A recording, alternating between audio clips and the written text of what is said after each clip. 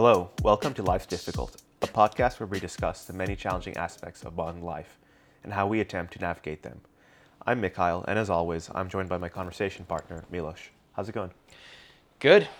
Great day to be doing a podcast. It's about time we got back to this. Yeah, so just for the listeners, it's been several weeks since we recorded our last podcast, just because we've been ill one after another. I think not too long after that last podcast where we attempted to discuss dating and failed, I fell ill for about like 10 days or so. And soon after, when I recovered, then you were ill for a couple of weeks. So, Yeah. yeah, and then we've just been busy with stuff. So, yeah, it's been a few weeks. And we were hoping, I think back then, just a few days later, record a follow-up podcast on dating. I don't think we're going to do that. I think we'll probably revisit dating soon enough, but like We'll come back to that one. It didn't work. or it worked for what it was, which wasn't exactly a That's dating true. podcast. That's true. We definitely got some interesting topics in there, but definitely wasn't us talking about dating as much as it should have been. Yeah. So Really, we just needed time to go do dating. I'm gonna try and talk to a girl this weekend, and I'm hopefully, still attempting to have my first date. So as Yeah. soon as that happens, we'll do a follow-up. I don't understand this part about speaking to the girl. Like, I just need to get past that part, and I'm fucking good. Yeah, we didn't spend enough time on online dating because I don't speak. I just communicate through text and Yeah. and just mumbling and grunting, and I think that does the trick. Okay, but speaking of, this is actually kind of related because what we're discussing this week is confidence Confidence. and the difficulty with conveying that confidence or whether that's necessary at all. Yeah. So where do we want to start here? Do we want to start with like talking about whether there's value in confidence, or because I see in our notes that I think maybe if you don't mind, I'm going to share. Your first thing you say is confidence is horseshit. So I wasn't expecting that. So to explain that a little bit, that's not me denigrating the value of confidence. Actually, personally, I think if we want to talk about the value of confidence, I would say unequivocally 10 million %, very obviously, as like a very fundamental part of life. Of course, confidence is wildly important. You'll get no argument from me from the opposite. But when I say confidence is horseshit, I more so mean the concept of what we believe is like. I think that confidence as a topic is a little bit difficult to talk about because the nomenclature surrounding it is difficult to get down to. And so this is one that I'm very excited to do. Again, these notes were super easy for me to write up because I've been thinking a lot about confidence and about what it means to people and how we understand it, what it is and what it is not, and how it presents. Like even some of the notes that you put up here, where it's like confidence versus arrogance. Like those are some of the concepts that I think people have kind of like a lack of good words to describe what's going on. And I think that when you actually describe confidence for what it is, it very much is super important. It's very valuable, but you also realize that the way that we view it might be a little bit horseshit. Like we don't have a good take on what it really is. I suppose that's true of like a number of things, right? Like they have fuzzy boundaries, right? Like it's. And what, like, I put confidence versus arrogance, but it's more commonly you'll hear I'm not cocky, I'm confident, right? Like that sort of phrase, especially like in sports or like in fighting or something. Yeah. You'll hear somebody say that, and it's not like it's like a technical thing, right? Like, there's a certain temperature that water boils at, right? And you just know that's the temperature, right? Yeah. There's no science to language, so or perception. So at what point does that confidence go into cockiness? It's gonna vary depending on your perception of Yes. so it's fuzzy, but I just think that's true of many things, right? Like how do you distinguish? I remember I used to have this not argument, but like this conversation with my brother and my mom because they'd be talking about somebody in the family, and she'd be like, "Oh well, he's charismatic," and then or no, he's not charismatic, he's dynamic, or he's not dynamic, he's like vibrant. It's like, okay, but these are very kind of arbitrary distinctions that largely overlap, and then like we're all just understanding words slightly differently, and how we grew up with that word being used and how it was applied to certain things. So now that's our perception of that word, even though it might actually technically be slightly different. So it's yeah, there's a lot of room to uh, yeah, there's just a lot of room with language in terms of like it's not like each word has a tight fit. It often doesn't. See, I agree with that to an extent, but I also think that there's value in picking apart confidence, just because I feel like confidence is such an important piece of the human condition, and I think if we can understand it better, like I would make some arguments to say that on the one hand, you are correct. There's a subjective view of confidence where it's like you may experience somebody as confident or arrogant regardless. Like we could take any person, you put them in a room and you expose them to 1,000 people, and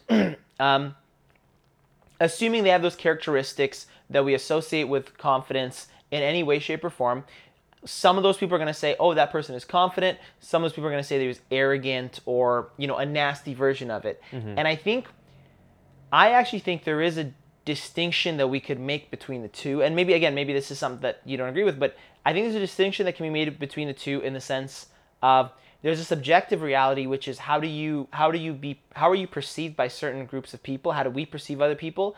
But then there's also an objective reality internally of where is that behavior coming from? Is it because again, this is I'm telling you, I've been going deep into this. I'm sorry, this is a whole bunch of stuff, but on the inner level, I almost wonder if it's like you can be. But I guess we should also talk about what confidence is, right? A lot of people think of confidence just like you're outgoing, you're gregarious, you talk with certainty, you talk with you move with certainty, you have a aura around you that people kind of assume is a confident demeanor. Like, how else would you describe confidence? Like, when you think of confidence, let's just say the positive version, right? Because we have confidence and we have arrogance. What would you say are some, like, how would you describe positive confidence? Yeah, it's a lot of what you said. I would even argue, because actually this is something I wanted to talk about a little bit down the line, because I do want to talk about performing confidence versus actually feeling confident. But that doesn't have to be dishonest, because you can be confident in what you don't know, or you can be confident in not being fully secure, right? You can be very open about the fact that, yeah, here are places where I do lack a certain something. That's not lacking confidence. The fact that you're just being open and still kind of strong and bold in your assertions, or not even like in assertions. It's just I think confidence isn't contradicted by opening yourself up to weakness or your personal failings. I think it's a general posture of not displaying. It's almost, confidence almost is what you're not, right? Like, if you can say the exact same thing, but with a posture of weakness, or like there are a lot of nonverbal things that show it, right? Like averting your gaze from somebody, or mumbling, or not or not enunciating the right way, or saying something but in a voice that is trying to invite pity, or just trying to show that, right? So confidence actually is just a lot of what you're not. You're not doing any of those things, but you're actually instead looking people in the eye, talking loud and clear. You're displaying that these things don't bother you. I think that's a big part of confidence, not being bothered by your shortcomings, not being so. And I think that's important, because if we just define confidence as having a bunch of things and then like talking boldly about them, then that's something that a lot of people just don't have access to, right? But anybody can be confident in the way we're describing it, which I think is the correct way to view it, because you can have a million failings but still be out there and looking people in the eye and just being like, here are all my issues, but I'm still out here and I'm not bothered, and I'm going to keep working past these things. I think two things you said there that were great. First off, the million failings, of course, every one of us, like, that whole thing is like your shit stinks, everybody's poop stinks, everybody has shortcomings. You put anybody in a room with 1,000 people, it's going to be somebody stronger, somebody smarter, somebody faster, somebody with more money, somebody, whatever. And the other thing that I think is really interesting is that, you describe confidence through its lack. And I think maybe that's some place also to start, because I think, and maybe this is presumptuous, but based on, the fact that we have a massive self-help industry, based on the way that we all treat each other, and based on society at large in the West, it feels like a lot more people understand the experience of being not confident than understand the experience of being confident. And it makes sense too. whenever you put in a novel situation, a lot of people will feel a lack of confidence. And I Yeah. think that's also a definition of confidence that I don't think hits the core root of it. And that's a definition of confidence where it's like you go into the unknown and you're nervous. I think, and again, this is another place where teasing apart what confidence means is important because you gave the argument that even in going into a new environment where you would quote unquote be nervous, you don't know shit, you don't know what you're doing, but you present as somebody who's like, hey, I openly don't know what I'm doing. It's my first time skiing or snowboarding, whatever. I don't know diddly squat about this, but I'm open to learning. I'm open to coming. But you don't do it from a point of like, oh, I'm so beneath this. It's like somebody, you Yeah. can confidently go into something that makes you nervous, or you can unconfidently go into something that makes you nervous. Dating is a great example. You go into a date a little bit nervous, it's good, but you can still be confident. Or you can go in nervous thinking, oh my God, I'm going to, you know what I mean? So Yeah. it's that understanding too. And I think those are two big points of understanding confidence. I think for me, the biggest distinction, and this kind of goes back to that initial thing of like subjective reality versus objective reality, is that the objective version of good confidence is that you are coming at it from the perspective of you just want to present yourself well to whatever limitations you have to doing that, versus bad confidence. And what I would say is like things that people would call arrogance or even use the term narcissism for is when you want to present as good and you're willing to do anything in your power to be perceived as good. It's when there's a confidence of just like I think I'm good. I think I know what I'm doing, and I'm coming at it with a positive attitude and a certainty. And then there's I think I'm good. I think I know what I'm doing, but I need people around me to validate that, and I'll be a blowhard about it. Yeah, so I want to pull apart the negative confidence in just make a distinction that it's not just one thing; it's a couple Yeah. of things. So one is just what I'd categorize as bluster, right? So kind of what you said. You're overcompensating for something. It's actually, if anything, is an expression of insecurity, and then overcompensation as a result of that. You're overselling yourself, right? You're not coming in confidently like, hey, I'm going to try my best and I think I can do well here. It's more like, oh no, I'm already great, even if you know there's a large chance that you're not. That's one. There's also just going too far in your confidence, right? You can actually like going back to the realm of professional athletes. You're a professional athlete and you're playing on national TV. You're terrific at what you're doing, right? You're in a top fraction of a percent. But then you can, instead of just displaying confidence, you can just talk about like, I'm the best in the world, F everybody else. Like, be nasty with it. Yeah. And so I'll distinguish that from like bluster, and that's more like cockiness. That like, okay, now you are confident. So there's overlap there. Yeah. And you're justifiably confident, so it's not bluster. However, it's become toxic because it's blown up your head, right? The ego's gone out of control. You're using it to put others down at that point.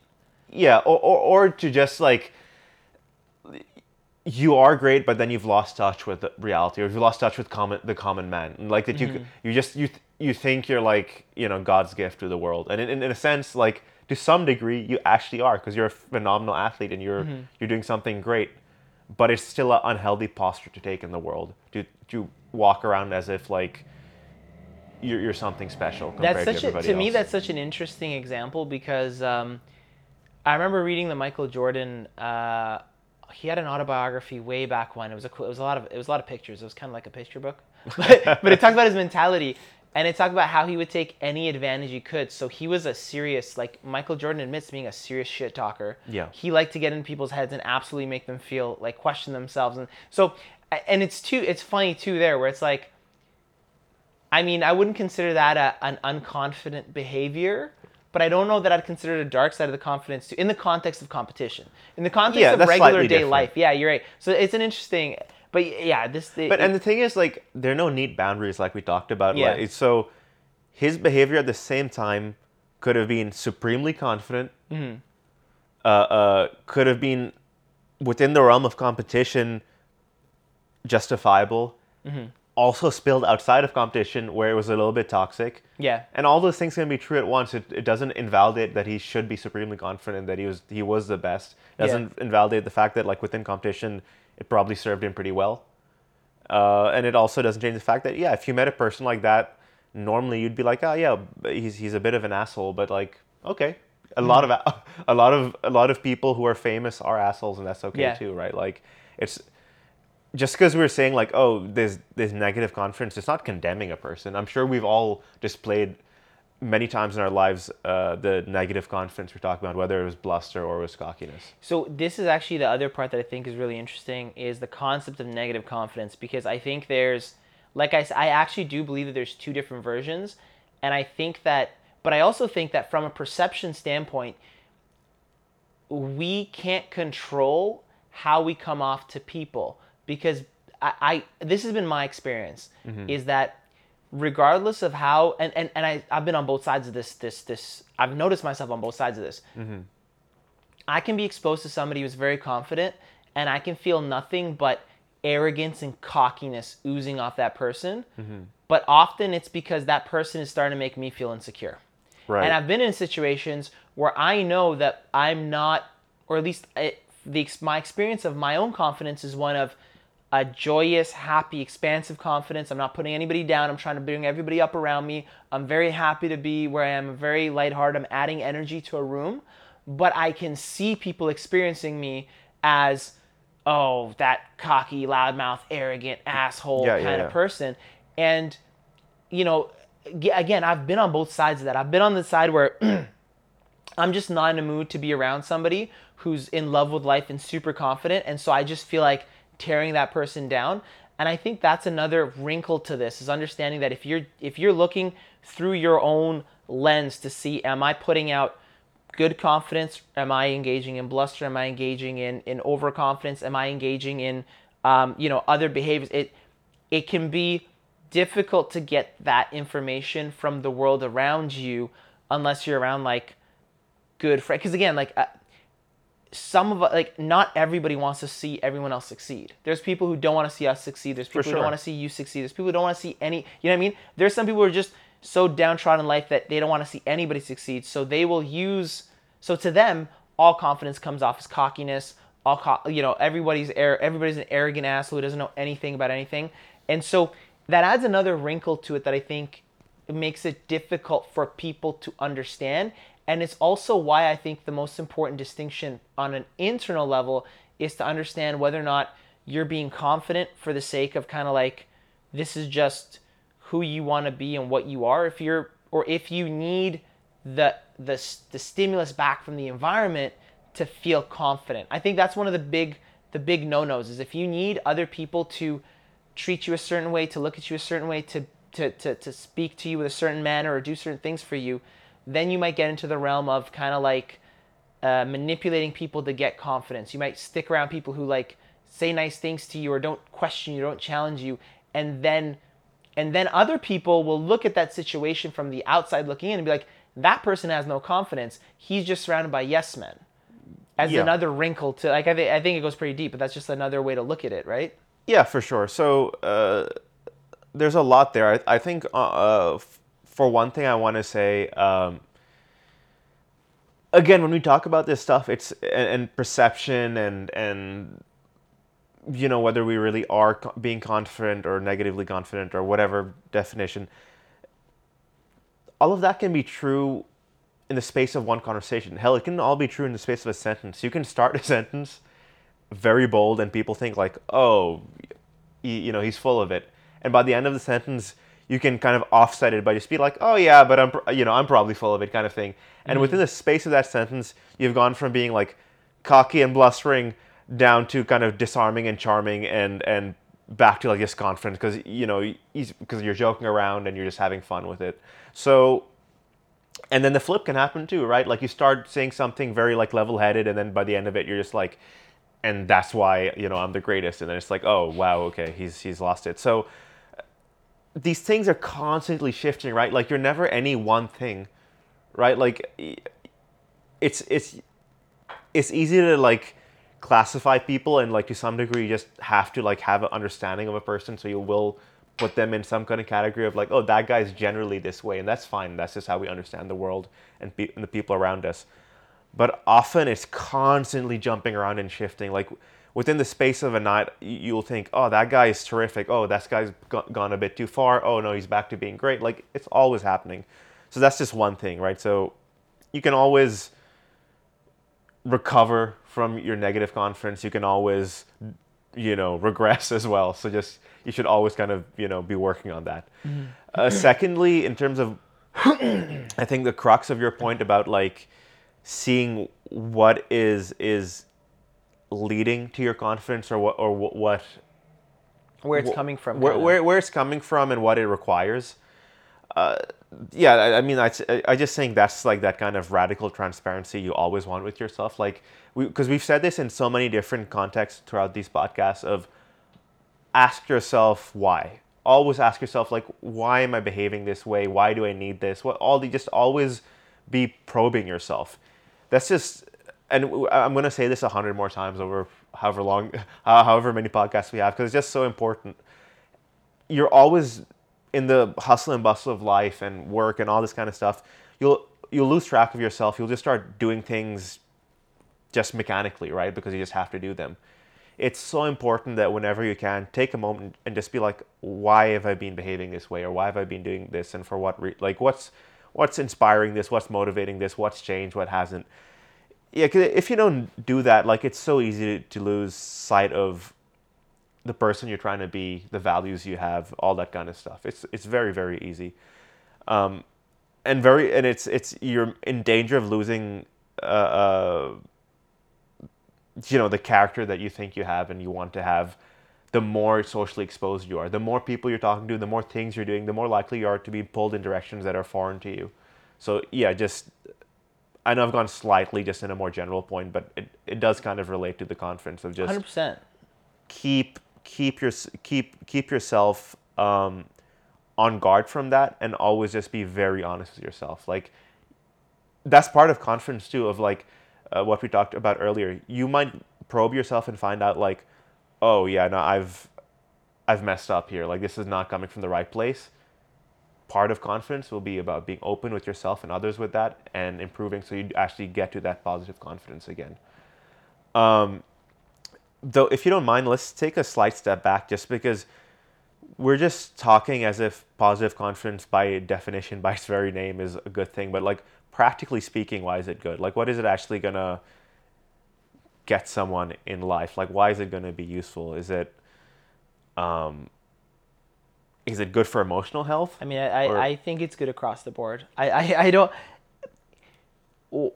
The way that I see it is you need confidence in this world. Like I would distill down my definition of confidence as a sense of inner certainty while being open, in a way. So it's not that you have to be right, but it's that you come from the perspective of, yeah, I think I am right. And I think the thing that it comes with too is a couple of positive assumptions about yourself. And I think, again, personally, I can draw on like my own life experience tells me, yeah, every time I approach something, generally thinking good thoughts about myself or having a good attitude about myself and the activity that I'm about to do, I perform better. Yeah. Then you can also go to the concept of like positive psychology. There's been, again, I don't know how much I buy into all this stuff because I haven't looked at how strict and rigorous the experiments were, and social psych has a huge problem with being what's the term, not reproducible. A lot of the social psych experiments have a huge problem. There's a term for this, right? Like the irreducibility. Irreproducibility, yeah. Yeah, but basically it's like a lot of these social psych experiments get done once. We make all these, oh, this means this about the human condition. Yeah. And then another researcher does it elsewhere and it doesn't work. And it's like, to me, it makes sense because I think social structures are completely human and changing and morphing, and they depend on so many things that it's kind of hard to, especially the way they're trying to do it. I think it's more of an art than a science, and it's very hard to bring it down to its base pieces without ultimately philosophizing. And I think that's where philosophy kind of kicks in, because it can say more without having to bring up, experimental data. in things as unique as human beings that are constantly shifting and are difficult to read on a subjective level. But even in positive psychology, you've seen different, like for example, The Happiness Advantage is a book literally written about the fact that happier people tend to do better. Well, happier people also tend to be more confident, because if you're confident, you're usually thinking good things about yourself. Now, of course, we made the distinction here between good confidence and bad confidence. If you're secretly harboring tons of insecurity but presenting confident, you probably won't have the proper benefits of positive psychology and confidence. Whereas if for you, confidence means, the way that I see it, is like you just have a general, for me, it boils down to a set of beliefs. You have a set of beliefs about yourself that are generally confident and that generally tell you that, whatever happens, you're going to be okay and you're probably going to do pretty good. And, you might not be the best at it, but you have something to offer in a lot of situations. Coming from that place internally, I think it brings a lot more of your potential out. Yeah, so I think I agree with 90% of that. The only bit that I would push back on is the word certainty. I would say, if anything, you should be comfortable with uncertainty. Yes, right? 100%. And or at least I would say you can feel some level of certainty about your general posture or approach, but certainly not a certainty about like the facts of life or how to go about things, right? Like that. So, it's No, like a 100%. fine balance between Yeah. like you should believe in yourself, but you shouldn't believe yourself to your inevitable detriment, because we don't know everything. Yes. And we're going to be ignorant of so much. And that, I think I said, I hope I said, it's certainty with openness, because Yeah, it's like, yeah, on yeah. the one hand, it's like because I think of it too as like, you want to be able to make statements with authority. Even if you're wrong, you want to be able to say, I believe the sky is red and aliens exist. And someone can say, okay, but here's the evidence against it. And you can be like, oh, actually, yeah, you're right. Okay, cool. But to me, I don't think about it in argumentative terms. I think of it more as like, how do you present yourself? Do Yeah. you present yourself because I guess to me, it's like, it's a certainty of, I have value to present, to give in any situation. Yeah, so this actually goes to something that I was thinking about even the other day in some other context, which is you need to be able to sell yourself. Yes. Right? Nobody certainly when you're starting off in places and people don't know you yet, or in whatever you're doing, if you can present your value, right? So I'm not saying oversell yourself, but just simply let it be known that I'm achieving XYZ in whatever capacity that whether it's work or it's in your sport or whatever it is. But you need to let people know, because people aren't going to sell you for you, right? Like they might, and in which case, like they're very important people in your life. But that's why those sort of people are few and far between, and they typically have a huge impact in your life, and you really remember them, and they become valuable figures in your life. Typically, everybody's thinking about themselves, and they don't have time to sell you. So you have to sell yourself, whether it's in dating or at work or with your friends. You need to show your value, and confidence helps you do that. It helps you say like, yeah, I'm gonna misstep, I'm not sure about everything, but insofar as the package that is me has value, I need to present it to others so that they know that. And so that's for me the main value of confidence, that you can at least give some representation of yourself to others, which they otherwise won't see. That's huge. And I think the other part of that goes even a step is like, so, you can think about it as like confidently selling yourself through what you say, but I also think there's a thing of like confidently selling yourself through what you don't say and how you say what you say. In a weird, you know what I mean? And it's kind of what you said initially, is like, do you make eye contact? Do you, like, there's certain behaviors, again, and this is the part where it's like, you get into the half and half of like, is it good or is it bad? But for example, if someone's talking bear shit and you have to say something in the middle of it, be like, wait, no, this is baloney, I believe the opposite, or something like that. Do you have the confidence to say that? Do you have the confidence to be like, no, wait, I think otherwise. No, wait. And can you say it from a place of like, hold up, I believe this, or even the way that you say what you do believe from a place of like, from clearly a place of strength rather than weakness, right? So it's weird, because confidence really does go down to a lot of parts of the human condition, and of, I think, what a lot of people want from being more confident is the experience of almost feeling like not that they are right in what they say or do, but that they are right in how they are being. In a way, if you understand what I mean. Yeah, like, yeah, yeah. So a couple of things there. It's partly it's difficult to stand up for your values if you're not confident, because 100%, yeah. there are gonna be instances almost every day, if you're just out and about in the world, where your values get tested, or at least like put under a bit of pressure. And if you don't have the confidence to express in some way that these are your values and they're not going to be squashed, then they will be squashed out there. And but this can manifest itself in many different ways. So I think that's important to say. Like, we've all heard the term quietly confident, right? So you don't have confidence doesn't have to Big be dick energy. sure in that, like, you don't have to be the loudest person, right? Often the person who's talking loudest might actually be completely insecure. You can just say a word or two when it needs to be said, just when you need to stand up for yourself, or when you need to get something across.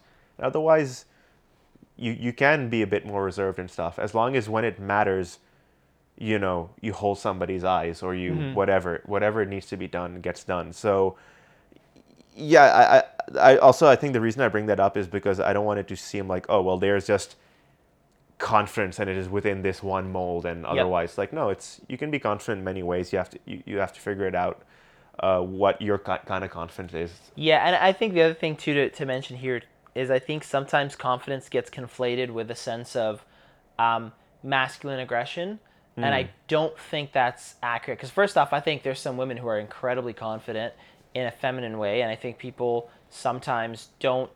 I think sometimes people don't realize that it's kind of coming from the same place. That I think, because I think it's a gender neutral thing. It's for everybody. But also that idea of like quiet confidence, the idea of like, again, the confident person isn't always going to be the like, you think of like the hero archetype from the 90s and 2000s movies. It's always the white dude, chiseled, like 30s or whatever, or like just like, He has so much going for him anyway, right? Like, yeah. But you know what I mean? It's just like, I just want to point out that, there's different forms of confidence. And I also think there's different situations where confidence presents itself that are important to note, because like to me, again, I think it comes from an internal standpoint of where are you coming from and how much certainty do you have and in some ways, like, you can say it like this, like, how much certainty do you have in your own value? And again, your value is not something that's quote unquote static, because in different situations you might have more value. If I end up stranded on a desert island, I know that, hey, I have a sense of humor and I know how to make jokes. That's useless. Shut up. Go get wood. Yeah. That's your value. Versus, in a networking event, I might be able to present myself as somebody who has more value because I'm more outgoing. Or at a specific work environment, talking about one thing that I know a lot of, I might have more confidence because I have skill.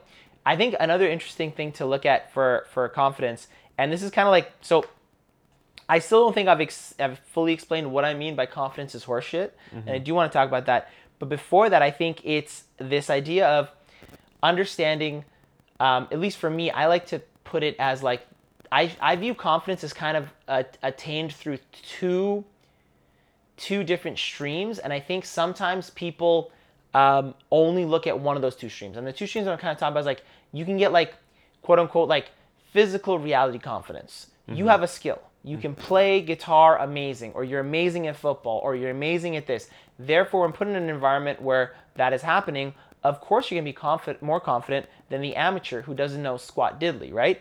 And so we always think of that as a form of confidence. We think of confidence as like, you have a status. You are the richest guy in the room. Something like, it's like we have these examples of like, oh, well, if I had a more chiseled jaw, or if I had this, or if I had that, then I would have confidence. And that's one stream that we look at it through. Yeah. But I also think there's another stream, and this is my whole thesis of why I think confidence is horseshit, is because you can also gather a lot, what you think having the money, the skill, and those things, the feeling that you think you'll get from it, you can also get from an internal belief system, from an internal kind of value hierarchy within yourself that you're able to apply across things. And so You're starting to advertise our cult a bit too soon. You need to just back off right listen, now, and we'll get back to it in a few weeks when. This is just the nascent. We're just putting the mustard seed in people's heads so that Yeah. they can come back to us when we have a $3,000 program. But on a serious level, though, I do think that there is from if you're coming from the perspective of lack of confidence, you can view a lot of people are viewing it from the perspective of, oh, if I just had X, Y, Z, then I would be confident, without understanding that also you can have the feeling of X, Y, Z through being confident in yourself on more basic level, more like ephemeral things that you can't touch, more things that are like within your conscious mind. How do you, what you think of yourself? How do you judge yourself? How do you talk to yourself? How do you do these things? And so if I can give one other example of the example that I always think of that really illustrates this to the hilt, I think, and something I think every single male listener out there can probably resonate with, is the what I call the stupid, the young man's getting a number example, which is, has this ever happened? And you tell me if this ever happened to you, because it's happened to me multiple times. I never learned. I'm an idiot. You meet someone who you're super attracted to. She's into you. You guys are vibing. It looks good. You say, okay, give me your number. She goes, okay, I'll give you my number. Or whatever. You exchange something. And then you're like, okay, well, I won't text her right away. I won't talk to her right away. I'll wait a little bit. You wait a day or two. And during those 2 days, you are on cloud freaking 9. You walk around like you're happier. You're more calm. People are like, damn, what happened to you? Like, people think you had the best sex of your life, or you did a hard drug and came to spiritual revelation. You spend 2 days in this blissed out space where people would say, hey, he's more confident. He's more assertive. He's doing what he does. Yeah. And then day 3 rolls around and you text her, dead air. Or you finally reach out to her, dead air. Or it's going well and then she just ghosts you, dead air. And suddenly you're in the pit. And the next day people will think, oh man, what happened to him? Because he's completely different. And to me, it's this idea of like, when you thought you had the thing that you needed, like and in this instance, and I think for a lot of men can relate to this, like you think having the hot girlfriend is going to make you more confident because look at this, look at this girl, proof that I'm a good person. But then that disappears and you're back in the dumpster. But in this example, you never had it. Yeah, nothing actually changed. No, nothing changed. You just lived this confident life for 2 days and then went back to like, oh my God, I hate myself. Yeah. And so just to wrap that whole thing up, that is my thesis argument of why I think confidence is in some level of horseshit. Because while on the one hand, I'm never going to deny that having skills, having status, having money, having, super hot girlfriend on your arm, whatever it is, these are all things that give the average man a level of confidence. There is still a possibility to attain, maybe not all, maybe you'll never feel like as good as it feels to drive a Bugatti just by feeling it, but you can get a huge increase in your own self-confidence through how you view yourself without necessarily needing, like it's to me, it's just explaining this idea that you don't actually need the skills. They're good, they help, but you don't actually need them to feel confident. Yeah, so a few things there. One, I like that you acknowledge that, there's just, like in everything in life, there's inequality. Oh, 100%. Right? And so, while certainly this you can overcome by having the right sort of mental framework to get you where you need to be. Yeah, if somebody's growing up wealthy and attractive and tall and like, especially like let's put it in the dating realm because that's like where it's really crystallized. But like, if you're 6 foot or above, you have a full set of hair, you have been kind of surrounded by girls who have been kind of nice to you growing up, all that kind of stuff. You're hung like a horse. Absolutely, though.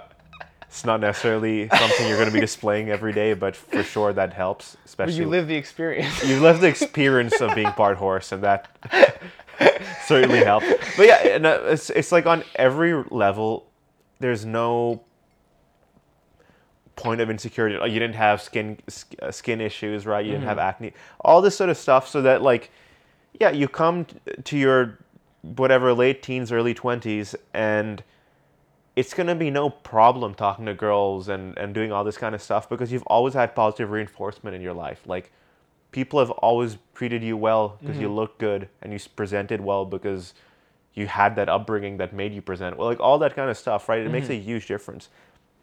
And you and I have seen it, right? Like, when we're out there and we're with somebody and they're giving off an energy where we're like, oh, we don't exactly know, and this is again within like a dating or approaching girls kind of context, and we don't exactly know what they're putting out there, like what they're doing, and you quickly realize like, oh well, like, you know, he's grown up and he hasn't had, you know, any of this like positive reinforcement. He doesn't really know how to go about this, and he's kind of floundering in the dark, and like, you know, and as long as he's coming at it from like still like a good place, you feel bad for the person, right? Like, that completely flips if there's somehow then lash out or become sleazy or something, then it's gross. But like, if they're really just trying for like in good faith, but they're running into all these obstacles because they happen to be whatever height that a lot of women don't deem as attractive or whatever it might be, or they're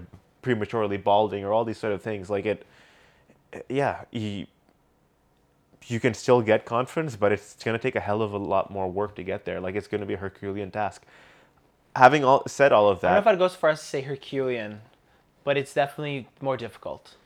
I mean, it's Maybe- within a maybe- spectrum, yeah, right? yeah. Like, if For you some if people. at the bottom of the spectrum you're like, you know, like, as a male in the dating realm, and you're like 5 feet tall with a micro penis and with like balding hair at 18,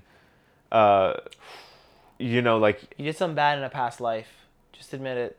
Yeah, Admit you were Hitler. and the thing is, like, yeah, I'm saying it like slightly being like facetious, but like, there are people with worse circumstances, right? Yep. Like, and that's why, like, yeah, to make it serious, because it's not something I actually really want to joke about, because there's somebody there who started at zero or started at -1 and they never had a chance, Yeah. right? Whether they were like, whether it was some kind of disability or illness or cognitive impairment, or, you know, I think we both believe very strongly in like exercising and being healthy and all that stuff, but there are some, you know, Who don't have that option. fairly rare people who have like a thyroid issue from when they grow up, and they have like all these metabolic issues where like they're just gonna be overweight, like they can't do anything. So so there are a million things like that. So yeah, it is worth saying, like, confidence often does come from a point of being like very fortunate. But with all that said, yeah, you're talking about like, oh, skills will help you get confident. Confidence itself is a skill. Yes, I agree. And I guess the other thing that I was trying to point out was like having certain things, because, okay, one of the things that I hate is I hate hearing people say, you don't need anything to be confident. It's all in your head. It's all this. Like, while on the one hand, I understand where you're coming from. On the other hand, I feel like you're blowing smoke up people's butts. Because, like, 100% having certain things in life will definitely make you more confident. You know what I mean? Like, Yeah. definitely it'll help. And so, to me, it's just you're right. I think confidence is a skill in and of itself. It's a skill of how you treat yourself, how you look at yourself. I also think it's a skill of remembering. I think a lot of us, and I know me as a young man, I definitely needed to take more responsibility for how I remembered things. Not because I wanted to lie to myself, but because, you know, and again, this is something that I think one of the only places where I made an active desire to do this was like with dating and women, because I was completely clueless. So if I would go out on a night out, I would only choose to remember, you know, the one girl that kind of liked me, laughed at my jokes, and thought I was funny and gave me good feedback. Not because I wanted to, you know, not out of a delusion, but out of an understanding that like I felt like I had more potential and I could do better. And it's like you can do the same thing at work. If you do sales, if you have a couple of bad client meetings, or if you have a couple of bad moments, you have to work on the skill of selectively remembering, right? Again, a great example of this is in sports teams. God, who was it? I don't know. I might be lying, but I feel like I remember hearing about how during the Super Bowl where the Patriots were down like 27. I love football, so I'm sorry, I'm gonna give you football analogies. But there was recently, like only 3 or 4 years ago, the Patriots were down, I think by 3 scores, by 21 points or 28 points at halftime in the Super Bowl, Yeah. and they came back and they beat Atlanta. And I think part of it was like they just said, listen, forget that, start new. There's no scoreboard, there's nothing. Start fresh today and see what you can do. Yeah. And I think there's a lot of wisdom in that, in like, you know, how do you remember stuff? If you remember all the bad things, you remember every time you messed up, because we have an infinite number of things to remember anyway. You can remember, you can go into such detail over your day, and you can think of all the stupid stuff you've ever said and all the times that you ever whiffed, every time somebody was mean to you, every time somebody may put you down. Yeah, yeah. Or you can remember all the times that you did something good. And I think this is a huge part of what you're saying with confidence is a skill. I just always want to remind people that yes, confidence is a skill, but also if you learn how to dance, work out, play a sport really well, play an instrument really well, do coding, if you get good at something, it's going to give you a sense of confidence too. Oh yeah, for sure. I suppose again, this is also where it like loops back to performing confidence, right? Because what you're talking about a little bit, like especially in that going out context, is you're trying to remember these things. You're trying to like build yourself up. It's like you're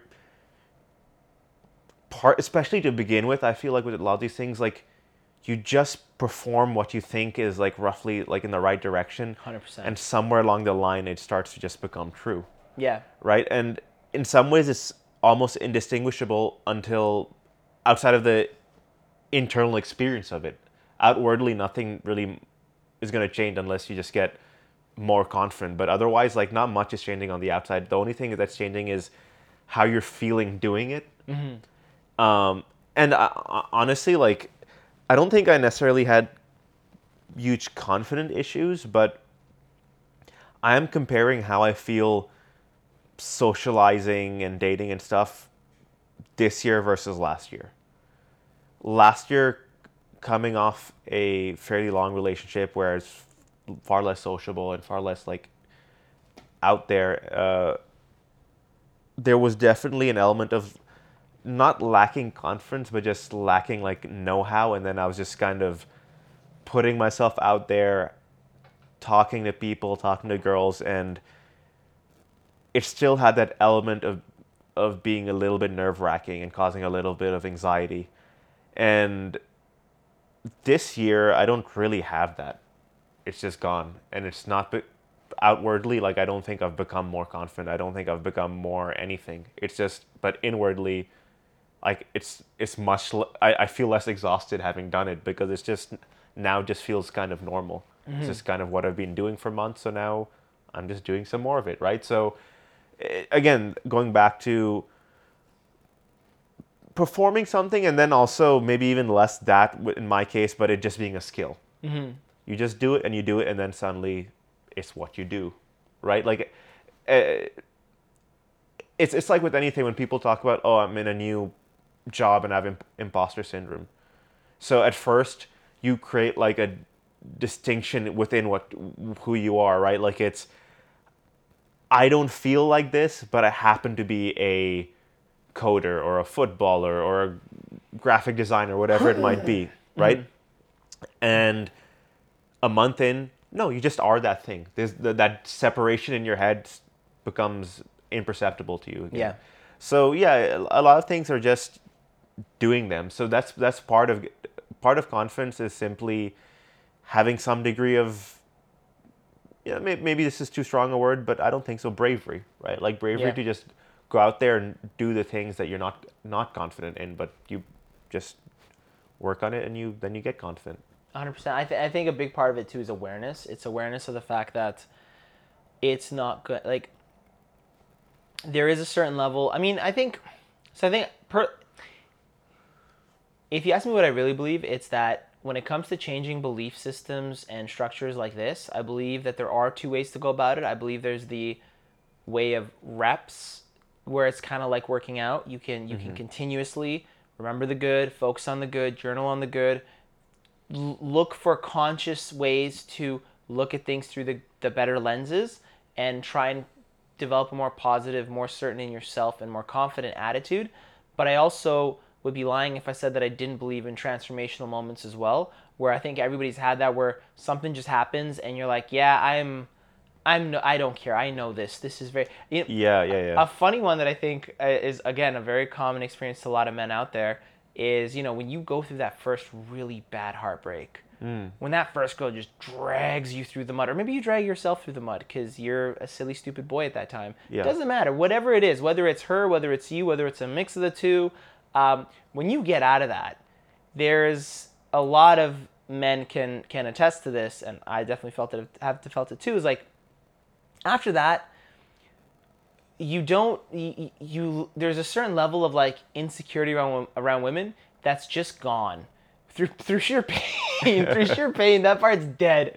You're never gonna be that insecure because like you've seen the darkest side of them where you're like, all right, well, I know what the worst of you is, so now I feel much more comfortable being around you guys. And so I mean, all I'm trying to say is that while there is an aspect of perform it till you do it, realize that there's also, you can have quantum shifts in this stuff. And I think that's kind of the realm for another podcast of like some of the crazy stuff that people do to make big changes in themselves that I definitely think are worth experimenting. Just examples like, doing hallucinogenics as an example, doing fasting, doing crazy, doing maybe more dangerous things, maybe doing like going to travel to a country they've never been with just off a whim or something. Things like that kind of challenge you. There's plenty of experiences that people can put themselves through that kind of have this same value of doing the reps. But I think just in general, it's never bad or wrong to be doing the reps, because if you think about it, if you made it a choice or you made a decision to be more confident, this is something you could be doing at every moment of every day. Yeah, so I think even with reps, like you have breakthrough moments that feel like quantum shifts, right? 100%. Like, again, just like an easy sports example, you might be playing soccer every week, and you just think of yourself as a terrible player, and to start with, you might be, and you just keep playing, and your perception of yourself isn't shifting week by week. You are a poor player, and you carry yourself in lacking that confidence as a result. And then finally, like in week 10, let's say you score a goal. And then suddenly you're like, oh, I'm this sort of player now. I score goals, right? And then it's a huge thing. You suddenly be like, okay, at the very least, I'm not bad anymore. Like, I scored a goal. That's legit. Like, and you're, you raise your head, your shoulders go back, your back comes straighter. Like, all these let little... out a gorilla roar and punch someone because now you are the dominant man on the pitch. Yeah, absolutely. You have to do that. You riot, you start fires. You find the flare that you've been in your bag, you've been saving for this moment, light it. And yeah, so it can be quite dramatic, and like that's actually fairly mild. It can be far more dramatic, right? Like, yeah, in many realms, things aren't working until they're working. That happens so often, right? Where you're just like, you're trying to learn an instrument and it just isn't working, and then like in the space of a couple of weeks, like you can play an actual song, like a decent song, and suddenly you feel like you might be a guitarist or whatever. I mean, actually, more personal to me is in the realm of writing. The quality of my writing was going up, but I still wasn't getting published. I wasn't getting much attention. And then one day, I got a short story published. Now I'm technically a writer. That's still like a huge realm of like professional writer or like paid writer, but still, like, suddenly in my head, I could say like, yeah, I'm a published writer. You are now good enough to get published, basically. I am now the next literary great. You're basically George R.R. Martin, and we just need about... No, no, but I understand. I was going for like Steinbeck, but sure, fantasy too. Sorry, well, that just goes to show you how much of a charlatan I am when it comes to high literature, where I'm like, the guy who did the Game of Thrones, he's the best author book series ever. that you don't even like. I hated it. But there's, God, as you were saying it made me think of this one book, and I just tried to Google it. I think it was called Mastery. There's one by Robert Greene, but I'm not talking about that one. There was one before that. It's a very short book, an amazing read. I think it's by Leonard something. I'm going to look it up. I'll make sure that we put a note of it. Yeah, so this book actually talks kind of about that same thing, where he literally describes what you're talking about as like a series of plateaus. You go to a plateau, and then what happens is you'll jump up, and you'll come down a little from the peak of that, and you'll make a new plateau, and there'll be a new you almost. And I feel like Yeah, yeah, it's yeah. like that for most things. Is like you'll have plateaus where you just gotta slog through it, and then bam, suddenly you can mess you know in the gym. You do, and then suddenly, whoa, you jump 10 pounds on a lift, and you're like, what the hell happened? It's like things just came together. But then you reach a new plateau where you're like, okay, Yeah, can't spend a month with the, this weight. the working out analogy is perfect because that's exactly how it happens, right? Like, um, you try to lift heavier and heavier and heavier, and you often plateau, and then you have a little bump up again, and you have not in the beginning, but like in that intermediate phase. That's like often how it happens, where it's like in stops and starts, you're making some gains. Um, this also kind of made me think of a conversation I was having yesterday with an Indian friend of mine. So I'm Pakistani, and I grew up very quite obviously like not a white person, right? Like my self-conception was, or I don't even know what it was, but I was clearly like a brown boy foreigner, right? And moving around a bunch growing up.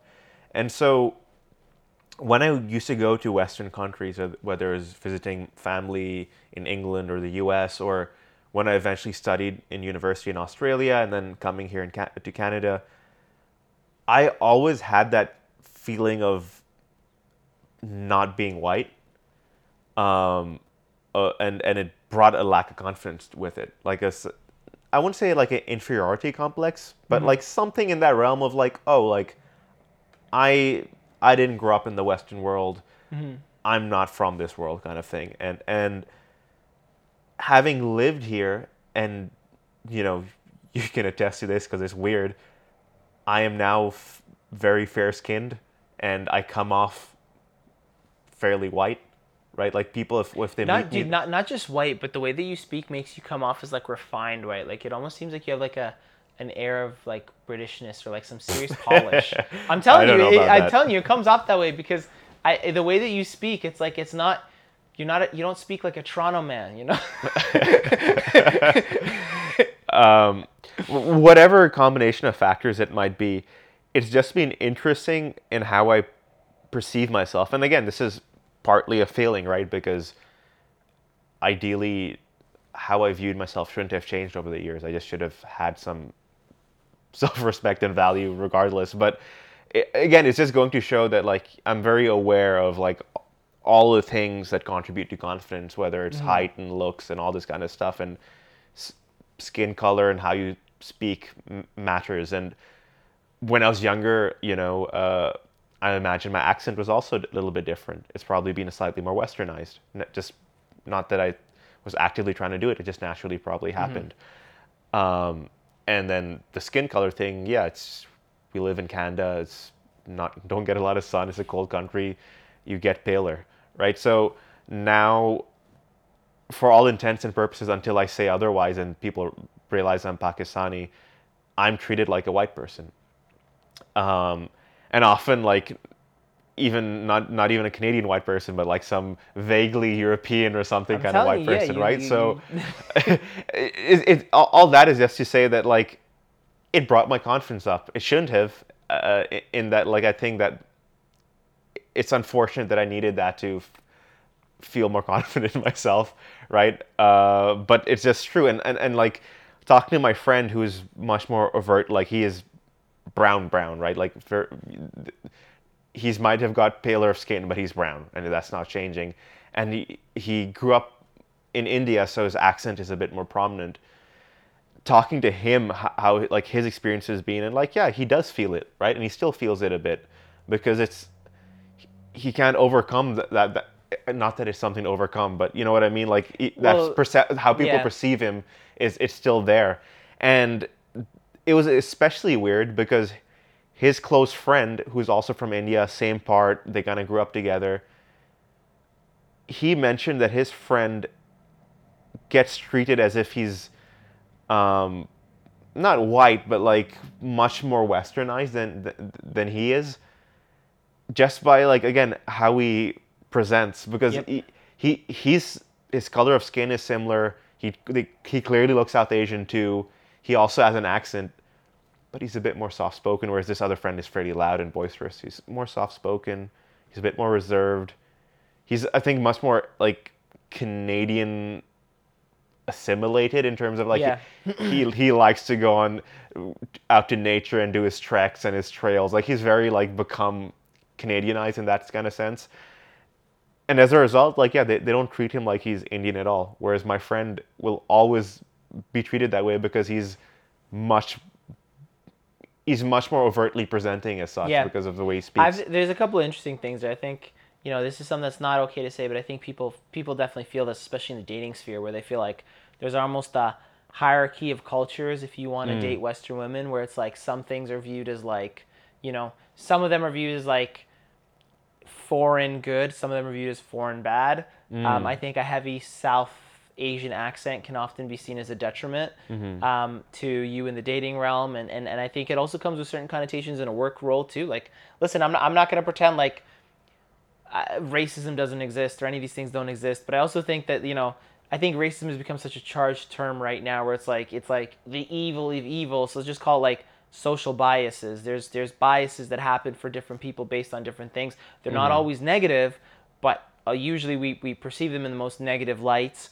But I think that the interesting thing there is it's like I definitely know exactly what you're talking about, because growing up in Canada, I grew up in a school where it's like it was a funny thing where the school that I grew up my high school that I went to was very much like people from mainland China, like a huge, like I'd say like at least 50 to 60% of the school was like Okay. well, no, not I should 70 to 80% of the school was people from mainland China, but it felt like 50 to 60% was because there was like a whole half of the school was like very much like still Chinese, like fresh off the boat, like that Yeah. again. They had the accents, they had a different value structure, they did different things, they did not assimilate with the Western. They weren't trying to be cool like the Western kids were trying to be cool. I'd grown up in Canada my whole life, so I only knew the Western side of it, right? So it was like this weird thing where it's like, yes, my high school had thousands of kids in it, but you also kind of felt like that you went to this teeny tiny high school because so many of the kids were so, I mean, don't get me wrong, like I'm not saying like I want this to come off like some thing where it's like, we didn't talk to them, we were segregated. It's like, no, they're part of the social, I had plenty of friends who were very super Chinese, super, like they had the heavy accent, they had all the stereotypical things where it's like all they wanted to do was math and sciences. They were great students. They weren't really like they didn't cause trouble like me and my friends did. They had no interest in drinking and doing the dumb stuff that we were doing with our time in high school.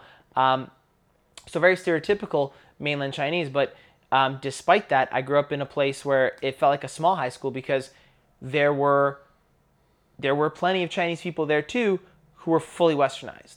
Yeah. Fully. And I mean, you look at them, and even some who were like maybe not fully westernized in the sense that they got rid of their accent, but they had become like they kind of took the same value structure as the rest of us did. So even though maybe they had a slight accent or whatever, they dressed very much like the Canadian kids. They talked like the Canadian kids. They had some of the same interests as the Canadian kids or whatever, right? So, I mean, it was funny to me. It's funny to me because I grew up in a high school where it's like, when I went to high school, I think there was like 11 white people in the whole school, of which I think only like 3 were like proper white and everybody else was like immigrant white. Like, you had a bunch of Eastern European kids where it's like, oh, we're the whitest of the white. And like, we're very different from like the Anglo-Saxon white kids and stuff. So, but the point is like, yeah, like this is something that a lot of people don't want to talk about, and that's like very taboo to say, but there is an experience that some people get, and to be fair, I think it's partially bullshit because people have this experience of like, oh, well, culturally I'm looked down on in certain realms, right? Like if you have that strong Asian accent, if you don't dress like the people around here, well then maybe you can be perceived as, oh well, he's not cool. He's gonna have he might struggle in the dating sphere where he wouldn't struggle as much as work. Or if he does struggle at work, it's not because people don't trust him to do good work, but it's because people think they can talk over him. They can disrespect him and get away with it. Like they expect him to be a little bit more not fully submissive, but more like, not... A little acquiescent. Acquiescent, exactly, right? So these are important things to discuss too, like when it comes to confidence, but I also think that to that point, it's like there is a certain level of like we get to create ourselves to a certain level, and it's like you don't have to say goodbye to your culture to also choose to be more confident in a certain context. So Yeah. you can keep, because I know dudes who have the thick South Asian accent, and they're very much look like they still dress like, not that they dress like, but there's certain things that are like very, like, I'll give you an example of like a Sri Lankan friend that I have who still likes a lot of things that like you think of like almost like typically like a stereotypical thing where like they like the gold chains and they like to wear their hair a certain way that's like not necessarily Western, but this guy oozes swag. He just oozes it, and you can tell he's a confident dude. And it's like he's mixed the two together. Yeah. So it's like there's a possibility to put the two together without going into, but still being cognizant of the fact that even despite that, you might not. It might have been harder for him to put that two together versus sure. somebody who was grew up here, had the Western culture, and then just had the things that they needed to be Western cool.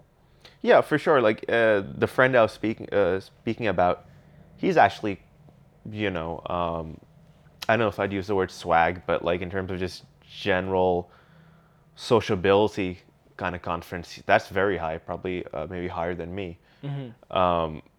And I think he makes a good impression and all that kind of stuff. So it's I think it's like you said, you will have you'll have larger impediments in certain fields, whether it's dating or just generally how you're pursued as like, yeah, vaguely cool, whatever that means. But I think people get it. But yeah, despite that, you can still come out the other end, and especially in a place like Canada, right? Like I can imagine if you're in the or urban, city Canada, like I think you can overcome that more easily. I can certainly imagine certain parts of maybe the U.S. where, for example, like being confidently black, I can imagine that can hurt you, right? Like if just like if you're in the wrong sort of company, like we've talked already about perception. They'll be much more readily perceived as cocky or disruptive or somehow disruptive. And yes, we can acknowledge for sure the realities of, yes, some people just have it way harder, some people have it much harder to overcome and all that kind of stuff, while still making the general prescription of it's going to help most of us most of the time. Yeah. And it's a good way to go. Yeah, 100%. Yeah. I think just in general, it's very helpful. But also to what you said just there, I think there's an interesting part as well, as like, unfortunately, we can't control the perception of others, and you're gonna have certain people who have deeply embedded beliefs about who gets to be where on the social hierarchy ladder. Because I think this is a big part. Is like confidence should be an internal thing that you have for yourself, just to go through life having fun, having a good time, getting what you want, and being able to assert yourself and be proud of yourself and live a good life. But because human beings are such hierarchical creatures sometimes, I think it's important to notice that, yes, some of the people who are going to have the biggest problems with your confidence are going to be the people who think, well, no, you're not allowed to have higher status than me. I'm supposed to have higher status than you. And you see those examples playing out in a number of different ways. It gets pretty dark when you look at it. Yeah, but yeah. it's just something to be cognizant of with, like, even again, the example of, like, when a black man is overly confident, people are more likely people might be more likely to say that he's aggressive. Why? Is it because he's actually aggressive, or is it because the person saying it doesn't view that person as higher than them in the social hierarchy, so they're trying to do anything? So it's like there's a social game that we all play against each other that kind of sucks, and that it's mostly bullshit and driven by insecurity. And it's funny too, because I think if everybody was a little bit more confident in themselves, and everybody was a little bit less drawn to tearing down others, we'd see a little bit less of that. But now it exists, and so we got to be cognizant of the fact that, like, yeah, and it can happen to anybody. It doesn't have to happen for race. It can happen for any number of reasons. Somebody just looks at you and like, that guy doesn't look like he should be, enjoying life as much as he should. Let me try and take him down a notch, a peg or two, right? So that's an important part to consider. But I think from a personal aspect is like you said, more confidence in yourself from a basis of, you just want to be certain in your own value. You want to be certain that you have something to offer. You want to be certain that you can, grow and learn and do good in a lot of environments. I think that's just across the board. I don't think anyone's going to tell you that you need less of that. Yeah. If you're arrogant or narcissistic or cocky or whatever the other terms we used were, you have something to work on. But don't throw the baby out with the bathwater. Yeah, certainly. Like, yeah, none of what we've said in the last little bit of this podcast is to try to like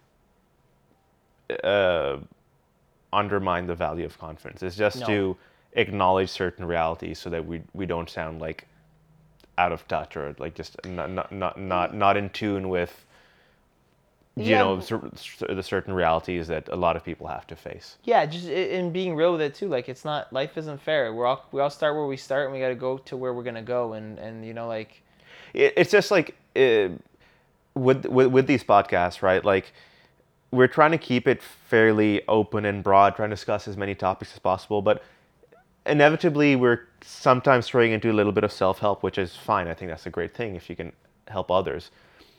I just have noticed that a lot of people in the self-help space or business like space or investment space, all these sort of people who are just like very much like take your life into your own hand stuff. Like, they might have a good message, but sometimes I feel like it's painfully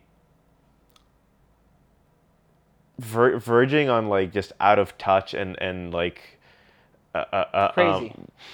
It's not crazy. It's just like you can say two things at once, which I think that's what we've done our best to do this podcast, and we'll continue to try to do our best. It's like we can completely acknowledge the value of having that sort of like very like, I'm responsible for myself, I'm independent, I will get it done. My internal life, my mental landscape, I'm going to make it rock solid and robust so that I can overcome anything, no matter what I look like, how tall I am, whatever, I can overcome it. But also acknowledge that, yeah, some people have it so much worse, and that sucks. But that's so much easier. And some people just coast, like they've not worked for the confidence at all. They had a predisposition towards confidence, and life reinforced it at every step. Yeah. And good for them. It's not about tearing them down. It's just to say, like, yeah, they were lucky, and there's a lot of unlucky people out in the world. So yeah, agree 100%. Yeah, it's the acknowledgement, and you're right, because that second part doesn't sell. If you're in the self-help world, instant fixes, fast, this and that. Anyone can do it. This can change anyone's life, and it's like that whole thing where it's like, yes, there's truth in that, but you gotta be realistic about where people are coming from too. So, no, I agree with you 100% there. It's one of those things of like, individually we're trying to present the best of bad options sometimes, right? Like, sometimes the best option still isn't great for a large number of people, but it's the best thing we can do, right? Like, in the face of chaos and a lack of meaning and the sort of like slow trickle of nihilism that builds up throughout your life, right? Like, as you grow older and suffering and misery, it's like, yeah, like, what can you do in the face of that? Like, if drugs. A fairly absolutely that's a future podcast. we did alcohol, but it was going to be one podcast of alcohol and drugs, but we're like, no, we will do more drugs. Yeah, but having said that, like, yeah, on some level, like, yeah, maybe a rational response would be to curl up into a ball and give up, right? Like, that's not a crazy response, but like, we're not doing that. We have to, we're still trying to live our life. So here's the best of bad options. You're still going to face suffering. You're still going to face all kinds of uncertainty and there's disaster around every corner. Inevitably, some kind of disaster is going to strike your life. So here's the best of bad options. try to make yourself as internally robust as possible.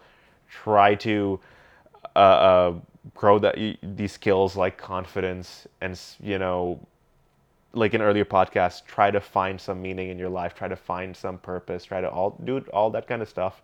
Live the best life you can lead. And that's that. Like, it's not, there's no easy fix. There's no like, our self-help message isn't super empowering, but it's the actual realistic one. Like, you do the best you can and you take the best of bad options sometimes. Somewhat of a bummer ending to this podcast. Yeah, I mean, I completely disagree with your ending there, though. I think this is gonna make you enjoy the hell out of your experience, and I think that's all you can do at the end of the day. Like, I feel like everything that you've said can also be viewed in the positive light of, it's gonna end one day, so we're all gonna end in the same spot. We're all going to death, right? But that doesn't have to be a terrible thing. That could be like, oh damn, okay, make it matter, make it fun. Make it good. Either way, I don't want to go into... certain things are just going to be what you're predisposed to, right? Like, how what frame you view that reality of life is going to be huge. And, I envy people who have the frame where it's just almost like, death is coming, that's not a big deal, it's what you do here. I agree with that, but that ending part, it still concerns me. Well, that's why we need to become billionaires and start drinking people's blood. Duh. If you want to support the podcast, send $10 billion to this Bitcoin. Yeah, what the hell? Let's start our life extension clinic and get a lot of backers. Yeah, and let's try the craziest shit first. Like, I want to like bathe in people's toenails is like a thing of like rejuvenating the proteins in my body from keratin. Like, I want to start at the craziest part of it. I don't want to start. You do that. I'm gonna go classic. I'm gonna be bathing in milk,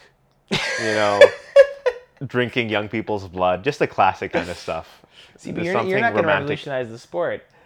Yeah, no, look. I'm just saying I'll start there. I'll start with the classics and I'll move down the line. And at that point, you would have gone through like 1,000 different experimental drugs. You will be possibly lobotomized at that point. Potentially, or I'll be ahead. I don't know. Yeah, and if you get ahead, then I'll jump alongside. But until then, lots of milk and blood. I think this is a great spot to end the podcast. On the topic of milk and blood, thanks for joining us for this episode of Life's Difficult. If you enjoyed this episode, we'd really appreciate it if you give us a positive rating or review, share it, tell your friends about it, and take care. And we'll see you next week for another episode of Life's Difficult.